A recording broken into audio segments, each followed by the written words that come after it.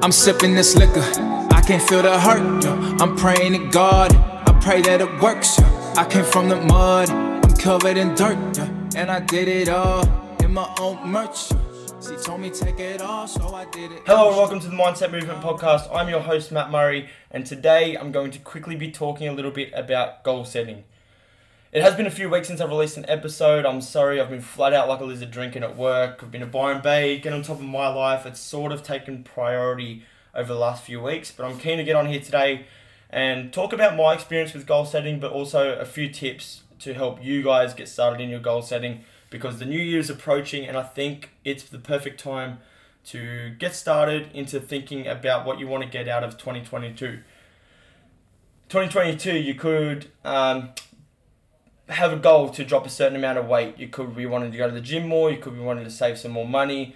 Whatever it is that you want to be and whatever you want to do, that's what we're going to be talking about today. I'm going to start with talking a little bit about myself at the very end of 2020 and the first day of 2021 and how important the New Year's been for me. I remember going out New Year's 2020 and getting on the piss, enjoying myself like I did. Have had a very big night, woke up hungover the next day as you do. But when I woke up January the 1st, 2021, I found myself in a rut, sort of not knowing what to do, and found absolutely nothing in my bank account, and I'm talking $0.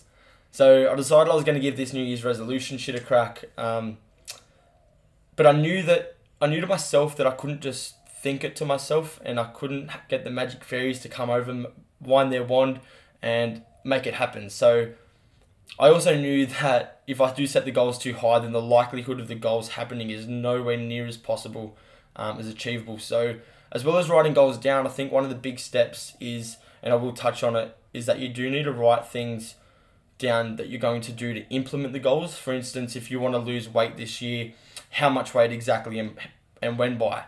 If you want to save money this year, how much money and by when do you want to save that much money?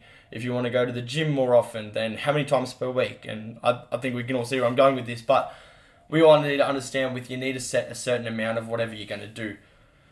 On January 1st this year, I was probably, to be 100% honest, in the worst part of my life that I've ever been in. So I went through a breakup, went partying, drank way too much. I was about 120 kilos and selfish as fuck. I done whatever I wanted to do, didn't care about anyone else.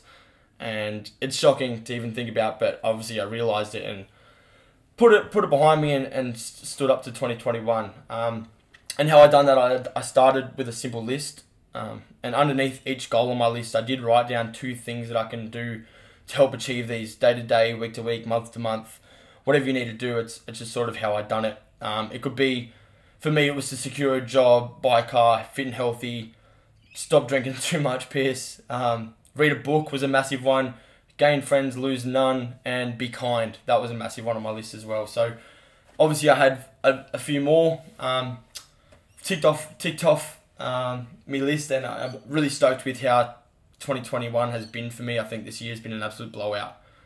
Realising who I am, who I want to become. Never thought I'd start a podcast or a movement, and I'm so stoked that I have, because it's probably been the best thing I've ever done. But the next part of this episode is where I'm going to speak quickly about a few things that you can implement today to get started on your goal setting for 2022. A massive thing with goal setting is you need to realise what you need to change. So we all have bad habits that we aren't super happy about, and things that we want to change in our lives. And once you realise what these are, half the work is done. You need to realise what's going on in your life that you want or need to change in order for you to be happier and kinder to yourself and kinder to others. Realising that is one of the biggest things that you could do. Like I said, half the work's done. It's downhill from here. If you're overweight, you need to realise that you are and tell yourself that you are. What are you going to do about it? If you're broke, the exact same. If you're a moody person, you're a cranky, you're a prick to be around, realise it.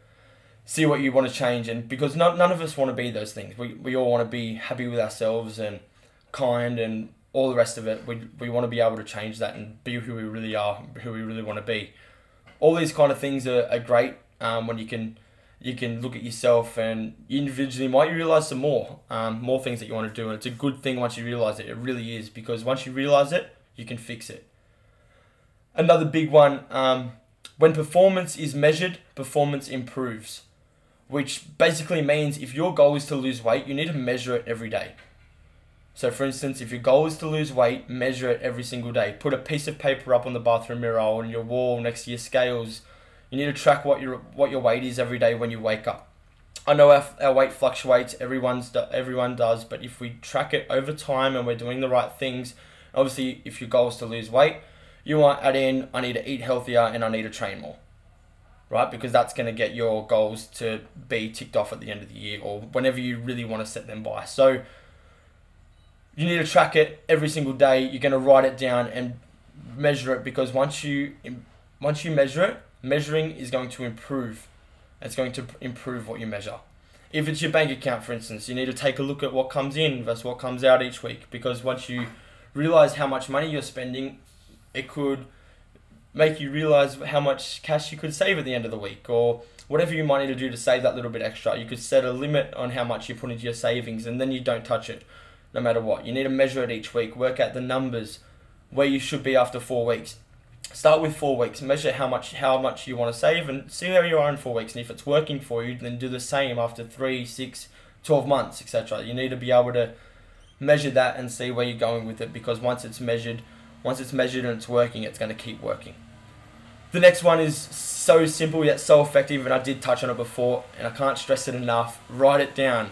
Not only on your phone, but write a list, a hard copy list, put on a bit of paper, keep it on your fridge, put it on your bedside table, somewhere you're going to look at it every single day. You need to be able to see it and visualize it, because once you do, you're going to become accountable, and it's going to annoy the fuck out of you if you don't proceed to take control of it. So once you see it, you need to be able to see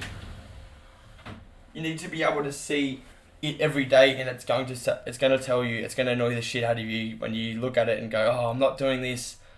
But let me tell you, it's going to feel so much better and so amazing when you look at it and you're on control, you're taking control of it. It's going to feel literally amazing. Another great step for goal setting is having an accountability partner. So say your goal is to get to the gym 5 times a week and you've got someone to go with, that's awesome. You're going to meet them there. You're going to meet them at the gym every single day. If you don't have anyone to go with and you're going by yourself, get your mum, a dad, your friend, whoever you need to then call you every night or call you every couple of days and say, have you been going to the gym? You might need to prove it. You could take an Instagram photo and put it on your story to say, I'm at the gym today. And I mean, that's what I like to do. I do like to take a photo at the gym, put it on my story, because it means, okay, yes, I've been to the story. Look, I've been to the gym. I've been to the gym.